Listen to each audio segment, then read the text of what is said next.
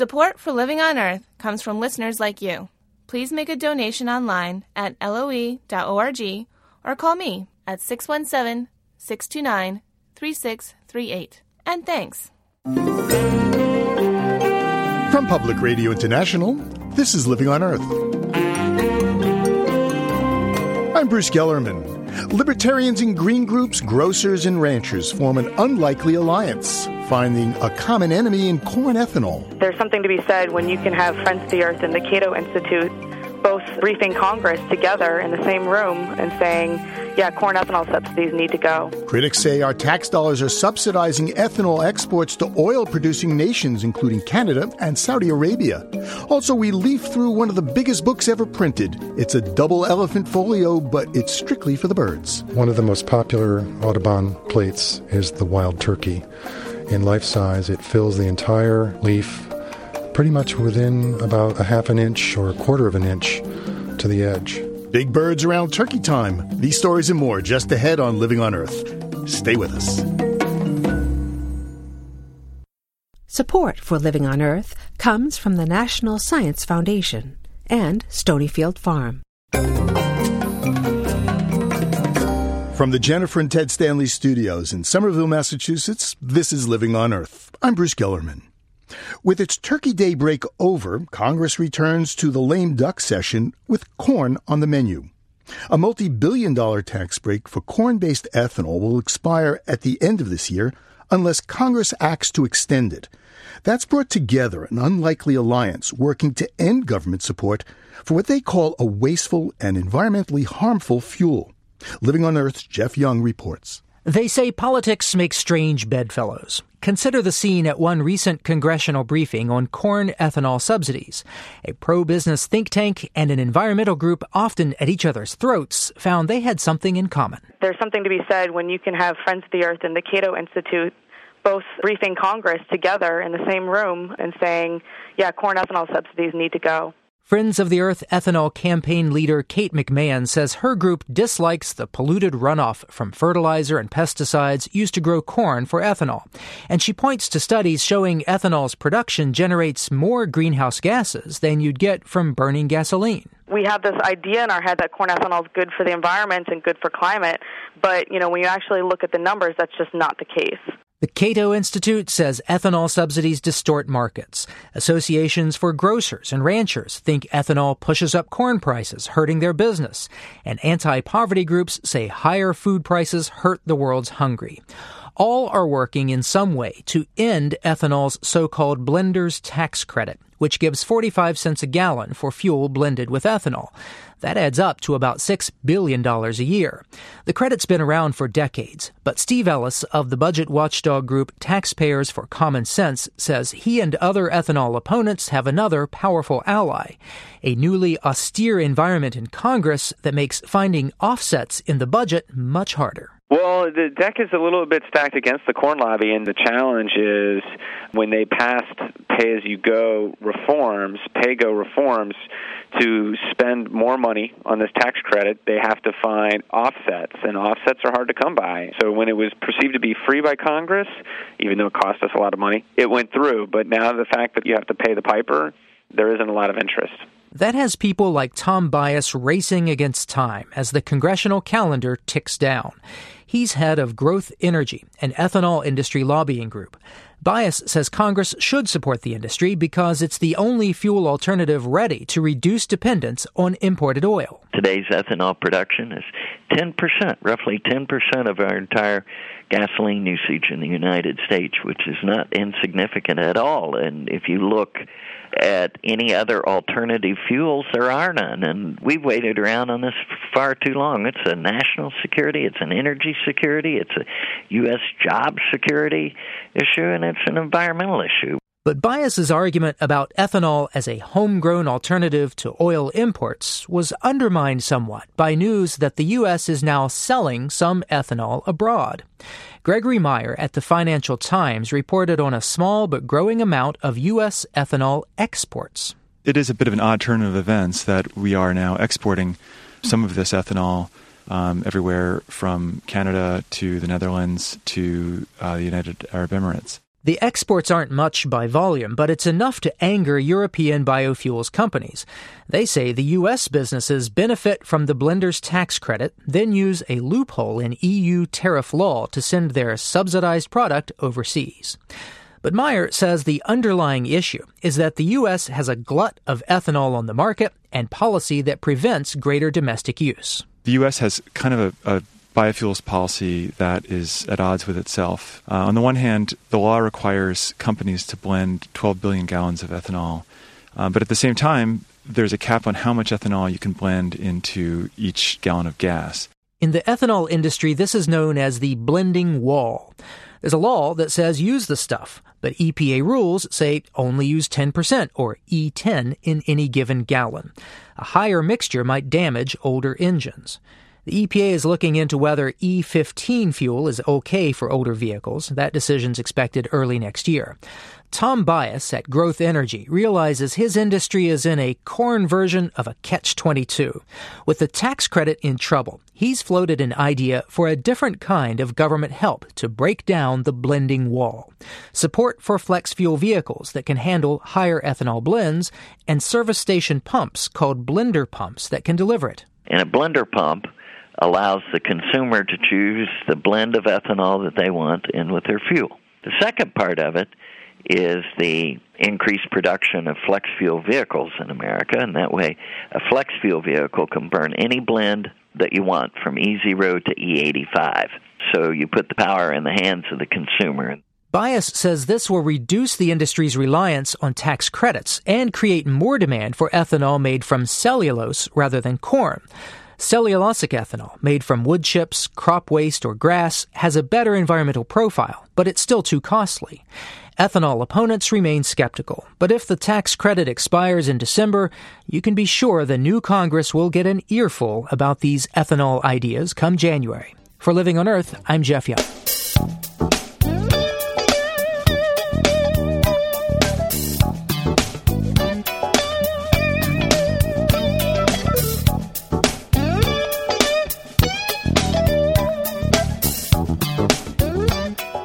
From subsidized ethanol to something completely different. It's party time at Living on Earth. I'm completely blown away by the turnout. I've been amazed at the number of people that have shown up. Take out your glitter makeup, your acid-wash denims, and don't forget your wallet. This ain't no disco. This ain't no fooling around. This is a carrot mob. Carrot Mob is a way for environmental activists to capitalize on capitalism, using the power of their purse to persuade businesses to go green. For example, getting a liquor store to put in energy-saving light bulbs. CFLs and bourbon together at last. It's about time, right? Somebody had to do it. That somebody is Brent Shulkin, founder of Carrot Mob. Forget sticks and protests to get companies to do the environmentally right thing, Shulkin says. Why not reward businesses with a carrot mob? A couple years ago, I was in San Francisco, and I got on my bike and rode around my neighborhood to 23 convenience stores. And at every store, I went in and I said, what I'm going to do is bring hundreds of people to one store on one day, and we're just going to spend a ton of money. And so what I asked was, what percentage of this revenue we would bring will you set aside and reinvest in energy and efficiency upgrades to your store? Finally, one store said, I'll give you 22% of everything you guys would spend. So then I turned around and I went to the community, put up some flyers and spread the word on the internet and said, everyone come down. And then on the day of the Carrot Mob, hundreds of people showed up at this convenience store. There was a line around the block. When it was all over, their typical daily revenues, maybe $1,800, a little more than that on the weekend. We brought in $9,200 in just a couple hours. And in exchange, they took a big chunk of that money and did a full lighting retrofit of their store to be more energy efficient. So who organizes a Carrot Mob? Well, what happened after that first campaign was this video spread like crazy, and we just started getting emails from people around the world who said, hey, I saw what you did in San Francisco. That was great. Can we do it? Will you support us? So now we've grown to a global network of people, and we've seen organizers in Helsinki who organize a mob of a nightclub. bubble tea stand in Singapore and Thailand. We've seen a school that banned plastic bags at a grocery store and all across the U.S. And the biggest countries are actually Germany and Finland. They are just nuts for Carrotmob. I guess you call it not a boycott, but a buycott. Yeah, I mean, Carrotmob is basically the opposite of a boycott. You know, in a boycott, you say, all right, we are not going to spend any money at this business until you change. But a Carrotmob, you say, we're going to ask all of you businesses to compete and say who is willing to do the most socially responsible thing, whatever we ask. And whoever wins, we're all going to come and spend money. We're going to mob you with spending. How do you ensure that the company or the business that says it's going to do something socially beneficial actually does something? I used to worry about that. I thought it was sort of the Achilles heel of this movement. I don't anymore. And the reason is that almost all of these businesses are in it. Some are in it for the cash, but a lot of them are in it for the reputation, the long-term value of being seen as sort of this great business in the community. And if you're in it for the reputation, you know how harmful it would be if you then said, haha, just kidding, we didn't follow through, suckers. We just haven't had any problems, and we've now had 112 or so campaigns, and there's never been a problem with it. So I don't worry about it anymore. So you've had over 100 Carrotmob campaigns. Any quantification of the results? Well, yeah, most of the campaigns so far have been focused on energy efficiency. The best estimate we have is that I think we've saved around 18 million kilowatt hours of electricity. But, this is not our own exact data. This is sort of just some projections we have. So as we raise money, we're going to be building out some better tools for measuring our impact. Does this work principally with small stores, or could you use it for big box stores as well?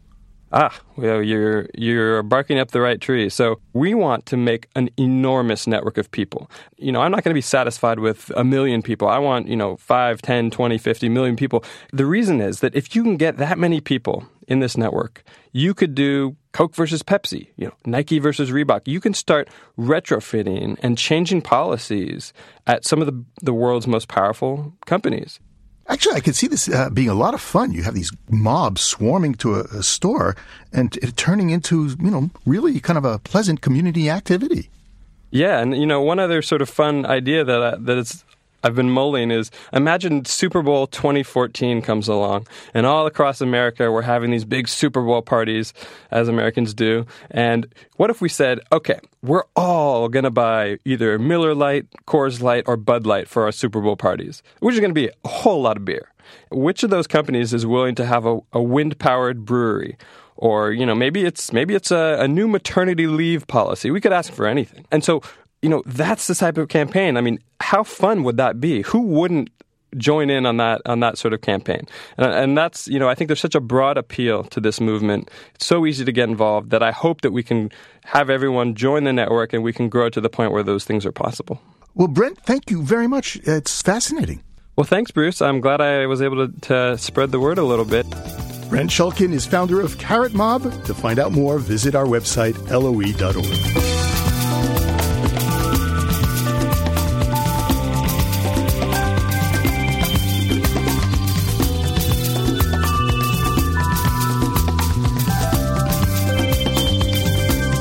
Just ahead, the Navajo Nation turns from Mother Earth to farther sky in search of energy. Keep listening to Living on Earth. It's Living on Earth. I'm Bruce Gellerman. The tune may sound familiar, but the words may sound strange.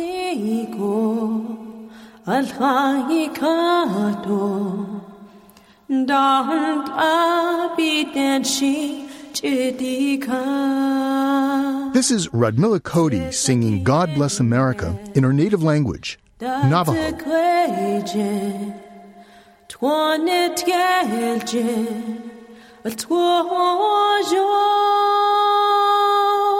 The Navajo Nation is the largest tribe in the United States in terms of geography and population, and on November 2nd, Navajos voted for their president. The winner was Ben Shelley, the current vice president. Here's a clip of Shelley during a presidential debate. We want your help to build this nation to be competitive in the world. We're a sovereign government, for Christ's sake. Why can't we do things for ourselves and be who we're supposed to be, a great Navajo nation? The Navajo Nation President-elect Ben Shelley will lead is resource-rich and dirt-poor. Half the population is unemployed. Navajo land is huge, spreading out over 4 states where Arizona, Utah, New Mexico, and Colorado meet. It sits on vast reserves of coal. Unfortunately, the coal's buried deep under the high desert.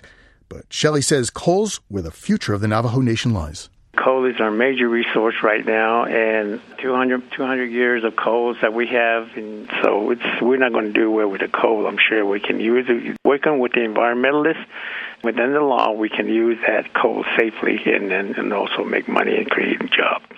I mean, your coal is expensive even relative to Wyoming, where they just scoop it out in open mines. Yours is pretty expensive. Yeah, it is, but that's what we have, but we have to deal with it. It's just because it's expensive doesn't mean that we're not going to use it. We're going to use it, so rather use it for our benefit. We also need to realize that we also had to deal with the environment and how to use that safely so that we get support from all of the greenhouse people, environmentalists and all that. So you don't want to fight them, so we always say take care of Mother Earth, and that's what we do. Coal provides the Navajo with a third of the tribe's income and hundreds of jobs. But these days, it's becoming increasingly difficult for the Navajo to dig their coal and burn it in power plants located on the reservation. The U.S. Environmental Protection Agency and federal courts have been restricting the mining and use of Navajo coal. One of the coal-fired power plants on the reservation is among the most polluting in the country, sending smog over the Grand Canyon. So now President-elect Shelley says the Navajo are looking towards farther sky. We can put solar panel anywhere on the reservation. It's prime area. This is a God-given country that God gave us, and we can use that sun and make money off it and make electricity. Coal will go away, and it gets mined out and it's gone. But sun will always be there until God decides the world should end. So that's going to be forever. Can you replace coal with solar? I don't know how large it's going to be. We're pioneering renewable energy. It's there, but how much energy can it create? Is renewable energy enough to supply the whole world? So I still think that we're still going to need some sort of a power plant to meet the demand of the population on energy. And the other thing that we're thinking about, building as many renewable energy as we can, also manufacturing all those parts ourselves, and also selling renewable energy to states. As you know, that there's 15% now is being called out to every state. It's a mandate that they had to use some sort of alternative energy, and some states don't have these alternative energy, and that's where we will sell our energy to. Despite Shelley's optimism, renewable energy on the reservation is still pie in the sky. Coal sustains the nation, but even within the tribe, its continued use is controversial. Listen, you can't hide because you is genocide. In 2008, Navajo demonstrators gathered in Denver, protesting the reopening of the Black Mesa coal mine. We, Navajo and Hopi tribal members, have come to Denver to meet with the Western Regional Office of Surface Mining to express... Protesters prevailed.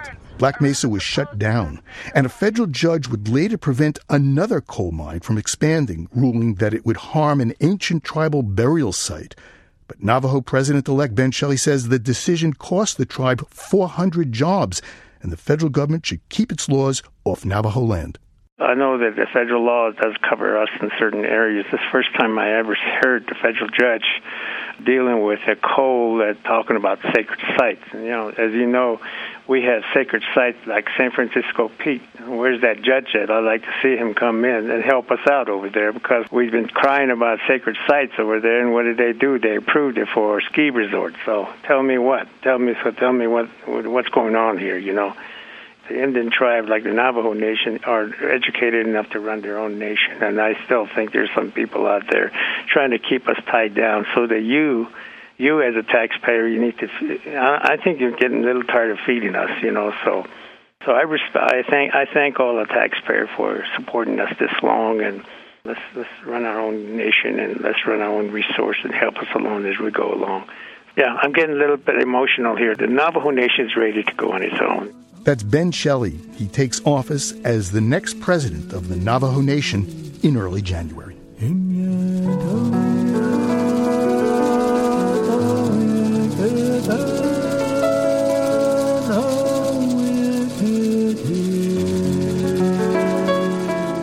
Helium is a noble gas, and much more than the stuff that sends SpongeBob skyward at the Macy's Thanksgiving Day Parade.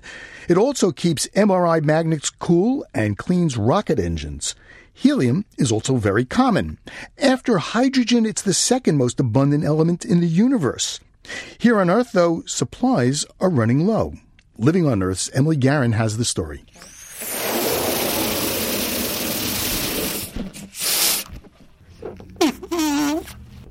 Hi. Ooh, that's really good. See, you gotta suck down. Oh my God. Employee Amy Richards and I are the only ones in the Party Plus store in Biddeford, Maine. We're taking turns sucking on helium from yellow balloons. Yeah. That's awesome. I offered to pay Amy for them, but she says not to worry about it. Helium is cheap. A Party Plus balloon only costs 90 cents. And that, says Nobel Prize-winning Cornell physicist Robert Richardson, is the problem. Birthday party consumption of helium is probably only 5%, but it's more symptomatic of the waste. Helium has always been so cheap that it doesn't make economic sense to recycle it.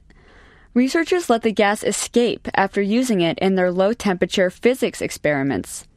After the Thanksgiving Day parade, the huge balloons are just deflated. And after using the gas to clean rocket engines, NASA vents the helium to the atmosphere, and that's a form of squandering. Dr. Richardson says up until now, that waste hasn't been a problem. There's always been enough helium to go around, but that's no longer the case. In fact, the world supply of readily available helium is running out. Helium comes from the decay of radioactive material in the crust of the Earth, and it's very light, of course, so it escapes. Dr. Chip Grote, a geoscience professor at the University of Texas, Austin. In some cases, it gets trapped up in natural gas methane, and it accumulates with that methane when it accumulates. One of the most helium-rich natural gas deposits in the world lies beneath the southern Great Plains. And there, just outside Amarillo, Texas, is the Federal Helium Reserve, an underground helium storage area managed by the U.S. government.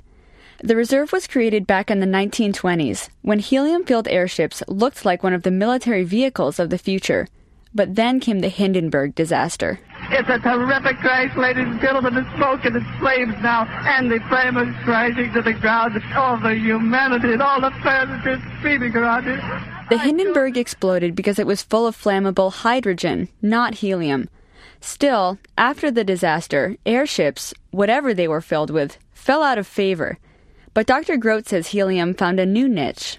The use of it in welding, the development of MRIs required helium, and then a lot of pretty important low-temperature physics research that was of strategic importance to the United States also uses a lot of helium. So the feeling was still that we needed a reserve of helium, but for different purposes. But according to Dr. Richardson, by the 1990s, the Fed saw things differently. The argument was that the Cold War was finished and the federal government had no business competing with private industry. Also, the helium program had cost the taxpayer $1.4 billion. The government wanted that money back.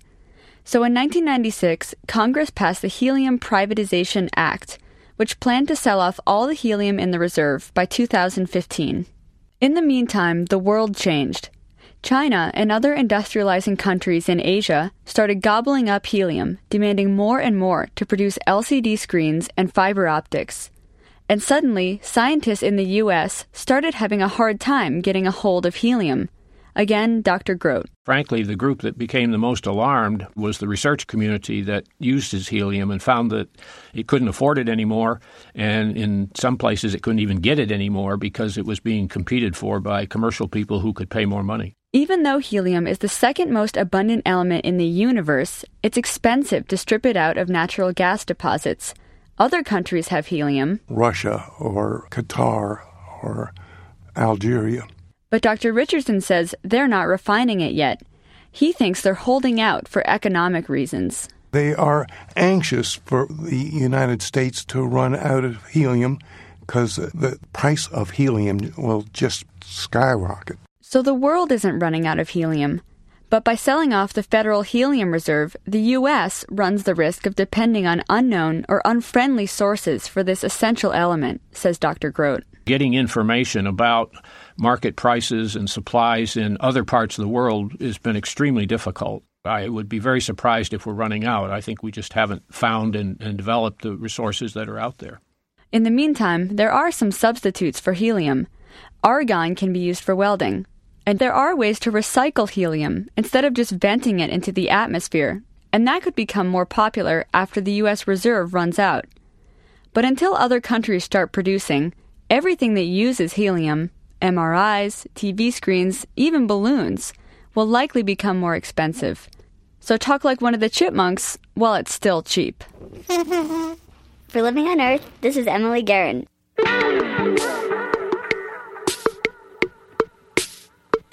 John James Audubon's book, Birds of America, had a transforming effect on the study of natural history in the United States. The life-size images of the birds are colorful, artistic, and beautifully detailed. 175 copies were originally printed, but today just 120 of them have survived intact. Naturalist Laurie Sanders found one of them in Massachusetts at Amherst College. Every Monday morning, in the lobby of the Special Collections Department in Amherst College's main library, Marion Walker undoes one lock, then another. She removes the back plate of glass from the display case that she and others in archives call the bird cage.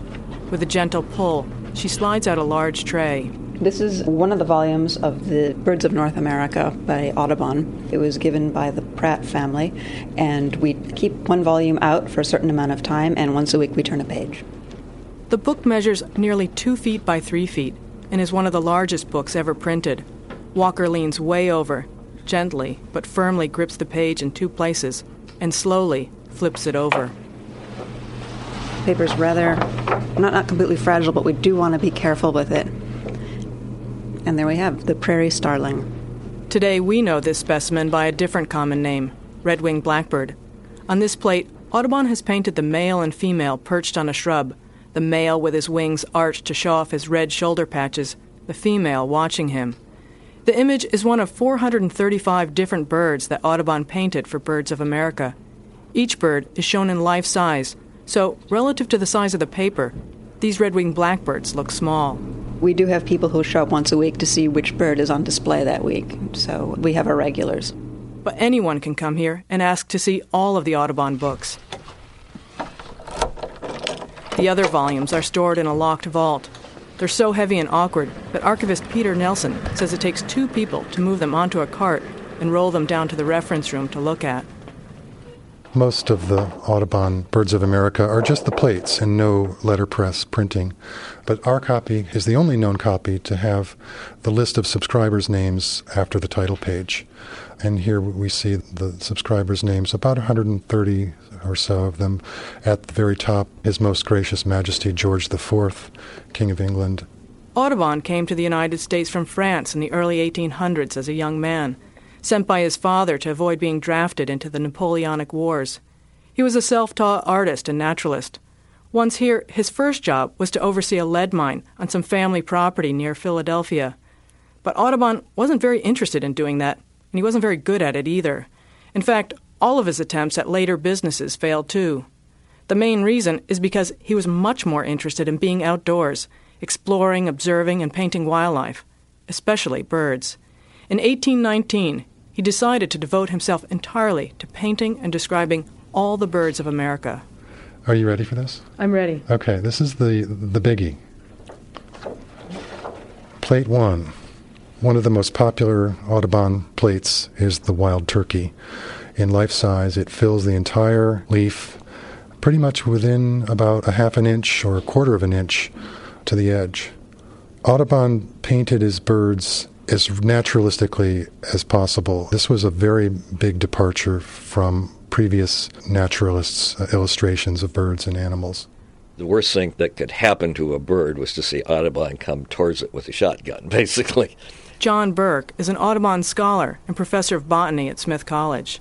He would obviously kill them or buy them dead, but essentially he would wire them up in poses and then paint them, and he had a grid so that he could transfer the body onto the paper life-size. Although the poses Audubon used were sometimes criticized as overly theatrical or even inaccurate, Burke says Audubon's Birds of America was hugely important. First, the illustrations made every bird widely available. Secondly, there was a text, and it is not as well read as it should be. It has sort of a rambling tone to it, and people have objected to various aspects of it. But he described every bird that he knew and gave a great deal of information that certainly is good today. In the process of preparing Birds of America, Audubon discovered new species of birds. He painted several that are now extinct: Carolina parakeet, passenger pigeon, the great auk, heath hen. He was an avid hunter, but he also recognized that certain species were declining because of overhunting and habitat changes. Burke says, as a person, Audubon was driven, adventurous, lively, and outspoken. He was a storyteller who sometimes didn't let the truth get in the way of telling a good story. Burke says, if you read his memoirs, you either become angered or intrigued. For Burke, it's the latter. You could look at the Birds of America with pleasure again and again. I mean, just leafing through, I'm surprised looking at them, how appealing they are and the drama that's inherent in many of the pictures. Unlike modern field guides, where the birds are grouped together according to their similarities, Audubon organized Birds of America with a repeating pattern: a big bird, then a medium-sized bird, then 3 smaller ones. Given its layout, Marion Walker never knows week to week which species to expect. She says she could look it up in the index, but the surprise is part of the delight of her Monday morning ritual. Still, she doesn't resist when I ask her to look ahead. Oh my goodness, it's the pelican. It's the brown pelican. For Living on Earth, I'm Laurie Sanders.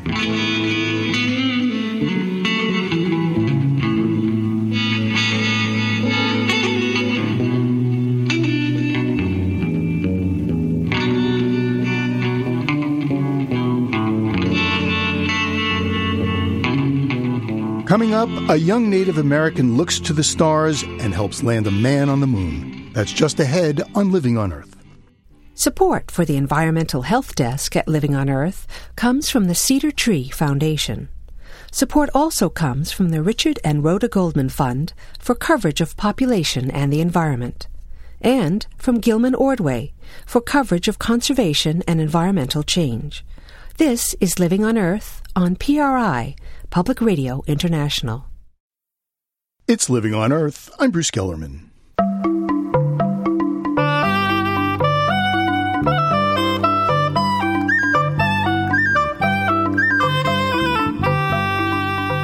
In honor of the nation's favorite feast, we savor the turkey in this week's BirdNote narrated by Michael Stein.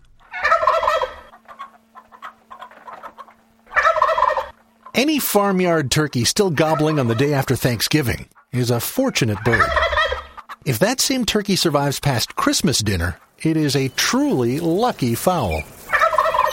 Farmyard turkeys were domesticated from a species called the wild turkey, originally native to the eastern and southwestern states and parts of Mexico. Wild turkey numbers had plummeted by the early 20th century due to overhunting and loss of habitat. Yet fortune would smile on the wild turkey, too. Game managers stepped in, reintroducing wild-caught birds to areas where turkeys had become scarce. From the 1940s onward, there has been an upward trend in wild turkey numbers. In fact, turkeys now run wild in all of the lower 48 states and Hawaii, well beyond their original range. But back to the farmyard turkey. It's likely that the Mayans of southern Mexico had already domesticated turkeys as long as 2,000 years ago. Early Spanish explorers in the New World sailed off with domestic turkeys from Mexico, and soon turkeys were gobbling in farmyards over much of the world.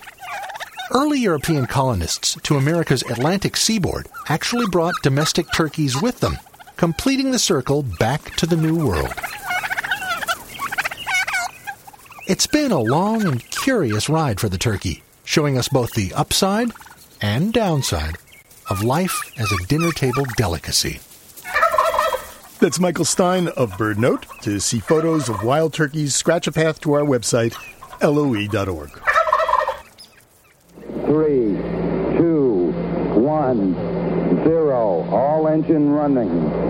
Liftoff. We have a liftoff. 32 minutes. When NASA, the National Aeronautics and Space Administration, was preparing to celebrate its 50th anniversary, it handed storyteller Jay O'Callahan a mission: write a love letter to the space agency. Well, it took 18 months, 30 books, 40 interviews, a course in astronomy, and 1,000 pages of emails and transcripts. The result is perhaps the most researched love letter ever written. Jay O'Callahan calls it Forged in the Stars. He told that story last year on Living on Earth, and by popular listener demand, here it is again. Jay O'Callahan with our own Steve Curwood. So what got you interested in space exploration to begin with?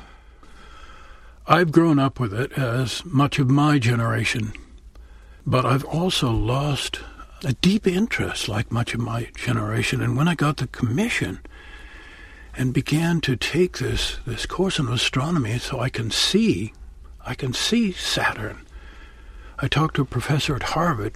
He said, "I'm so excited we can see the rings of Saturn as clearly as the grooves in a record." Well, it kind of let me expand and realize we as the human race are expanding, and we haven't caught up with it. I'm so intrigued that when Armstrong and Aldrin went around the Earth after landing on the moon, people would run up and they would never say, "You did it, we did it, we did it." This sense of this is humanity's achievement, and perhaps it can help pull us together. You get the commission. How do you go about doing the research for this story? NASA was very helpful, my boss, Ed Hoffman. We went down to Houston together, and interviews were set up. A lot of interviews with very different people responsible for food, people responsible for the chairs the astronauts sit on, for engineering. So a lot of interviews. And then we're going off to Jet Propulsion Laboratory, and I thought, this is going to be boring. These people are responsible for robots, unmanned space. They were fascinating. They were passionate. That was one of the things that struck me. These people were passionate. Almost every person said, "I love working here. I'm so lucky to have this job. I dreamed about this as a kid." So that passion, I think, helped me become passionate about their work and wanting to tell their story. Well, I understand you're now going to perform an excerpt from Forged in the Stars for us. What are we going to hear? You're going to hear about a young man who had a vision. And I love it that he had a vision, because for thousands of years there's been this vision of maybe we could go there, maybe we could go to the moon, maybe beyond. And this is a 5-year-old boy who has a vision, and you'll see in the story he's encouraged. He's not written off, go out and play. He's listened to, and he pursues the vision.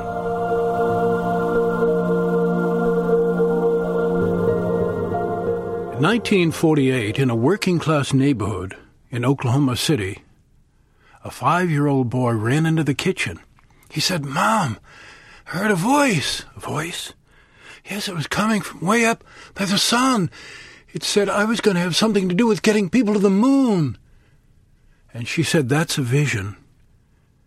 And she said that because they were Cherokee, Osage. She said, "You're going to have to work for the vision." Working meant being good at mathematics and physics. His name was J.C. High Eagle. That was his Cherokee name.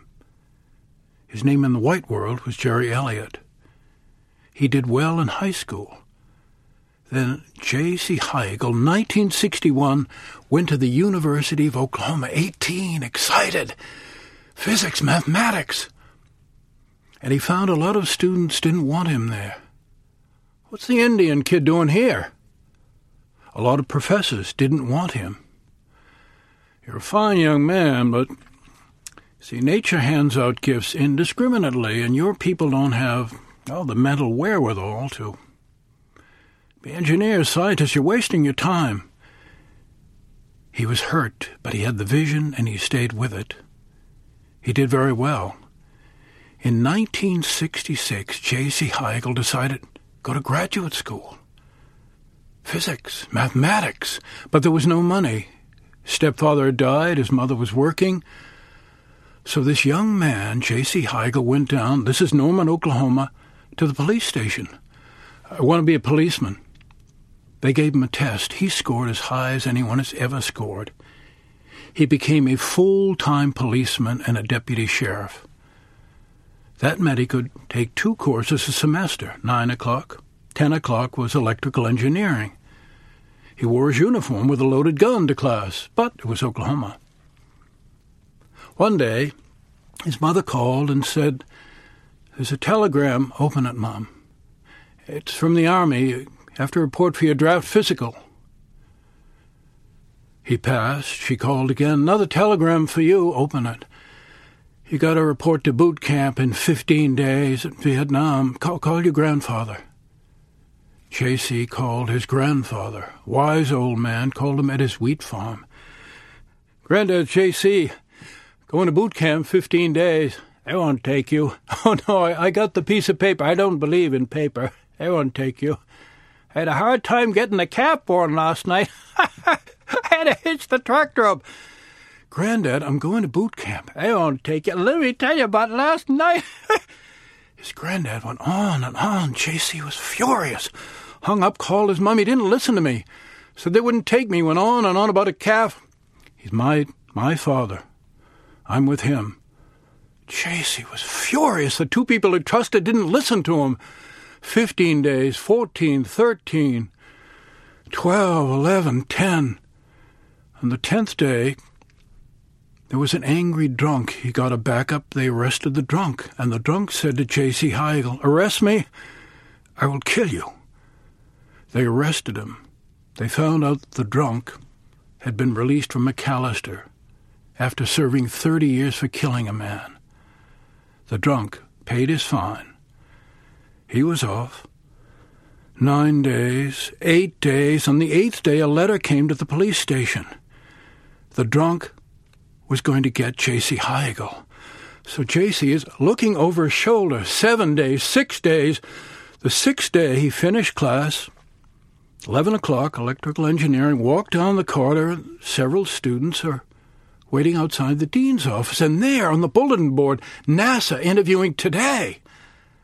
J.C. got in line, said to the student, "What do you got? You got to have a NASA application, a government application, and your resume. He won't talk to you if you don't." There's no time to get that. The line melts down. J.C. steps in. The NASA man is packing his briefcase. He looks at this cop. "What can I do for you, officer?" "I want to put people on the moon." He looks at this cop. "I'm working my way through graduate school." "Well, listen, I got a plane to catch. Write down your phone number there, your name. Don't call us. We'll call you." The NASA man is off. 5 days, 4 days, his mother calls. "J.C., a man, Bernie Goodwin from NASA, he said he talked to you. You're to call him right now. Here's his phone number." He calls. "Mr. Goodwin, J.C. Heigl. You're a bright young man. I checked on your record. You're brilliant. You got fire. We need people like you. In fact, we want you to work for us. Monday morning, Manned Space Center, Houston." "I can't." "Why, the draft?" "Yes, sir, the draft." "Well, you're a policeman. You know possession is 9/10 of the law. You come, we possess you." "Who runs the draft there?" "We have a colonel." "Well, we have a general. Our general will talk to your colonel. Monday morning, Manned Space Center." "Yes, sir." J.C. Heigl goes home, tells his mother. She says, "Call your grandfather." He calls his grandfather. "Granddad, I told you they wouldn't take you." J.C. Heigl gets his guitar, borrows his mom's car, and he heads to Houston. And he's thinking, Granddad must have negotiated a different fate for me with the Creator. 9 o'clock Monday morning, he is hired as an engineer at NASA. A few weeks go by. Chris Kraft, who becomes the famed flight director, comes over with a big cigar, says to J.C., "How do you like it here, son?" "I love it. I love the responsibility. But one thing, sir." "What's that?" "I'm used to reading books to learn what I should. What should I read?" "Son, we don't read books here. We write them." Soon enough, J.C. Heigl is writing the Agena Systems Handbook. J.C. Heigl is an engineer in Flight Control Center for all the Apollo missions astronauts landing on the moon. He has achieved his vision. And there's a coda. Apollo 13 is about to lift off. And J.C. Heigl gets another paper. This is for jury duty in Houston. He goes down to Houston. Nobody gets out of jury duty with Judge Singleton. There's a pregnant woman saying, Your Honor, I'm pregnant. The baby will wait. And what's your excuse? It's not an excuse, Your Honor. I am the lead retrofire officer for Apollo 13. What's a retrofire officer? I calculate the re-entry of the command module. If it's too steep, they burn up. If it's too shallow, they flip off. They do not come back. I don't usually make exceptions. I'll make an exception in this case if you do me a favor. Yes, sir. Bring them back alive. Yes, sir. Apollo 13 lifts off. It goes up and up. It's 200,000 miles up. All is fine. J.C. Heigl finishes his shift in Flight Control Center, goes out, gets in his car, turns on the radio. There's been an accident in space. Turns the car around, runs into Flight Control Center. Men are running around. Some men are crying. Something very serious has happened. They're not sure what. And somebody says, they've got to abort. No, said J.C., no, don't abort. He's afraid the engine may be damaged. And if they do a U-turn in the command module, he's afraid the engine won't get them back. He says, no, you got to slingshot them around the moon. Use the gravity of the moon to help slingshot them back to the Earth. J.C. Heigl helps get people to the moon and helps them get back to Earth. He's achieved his vision. Wow, Jay, that was great. I never heard of J.C. Heigl before. What was he like when you interviewed him? He was very warm and looked very young to me. Of course, he was in his early 20s when he was hired. And he worked 40 years as an engineer there. He was very warm. He was cleaning out his mother's house in Oklahoma City. She had died. And we had a wonderful time together. He told me the story that I've told you as we were driving downtown. Then we got back. I said, I got to record this. Tell this again, J.C.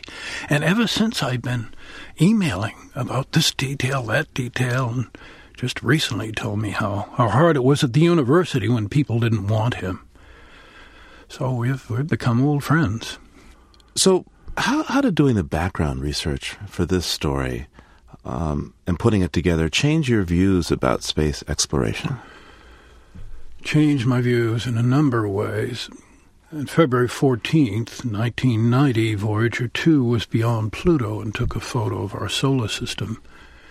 And in that solar system, Earth is a speck. And I was fascinated that we are so small and so precious. And I, like many of the astronauts, was struck by the fact that we can see Earth from a distance.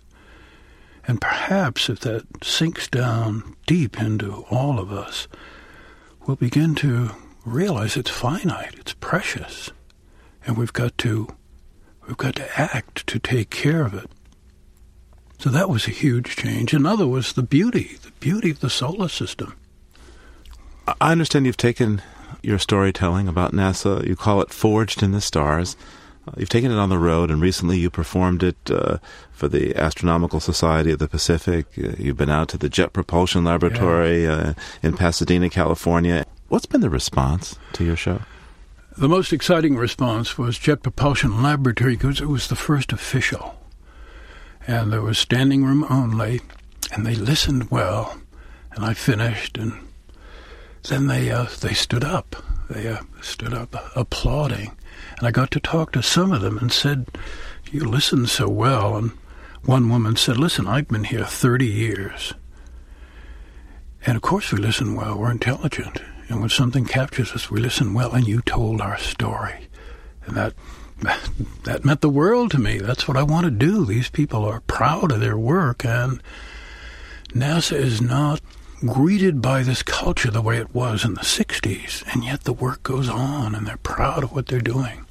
Jay O'Callahan's a storyteller based in Massachusetts. His new work is a love letter to NASA, Forged in the Stars. Thanks for joining us, Jay. Thank you so much. I've loved it, Steve.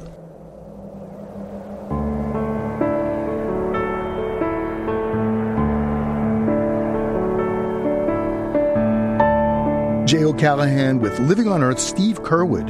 You can hear the entire live studio performance of Forged in the Stars later in December on your favorite public radio station.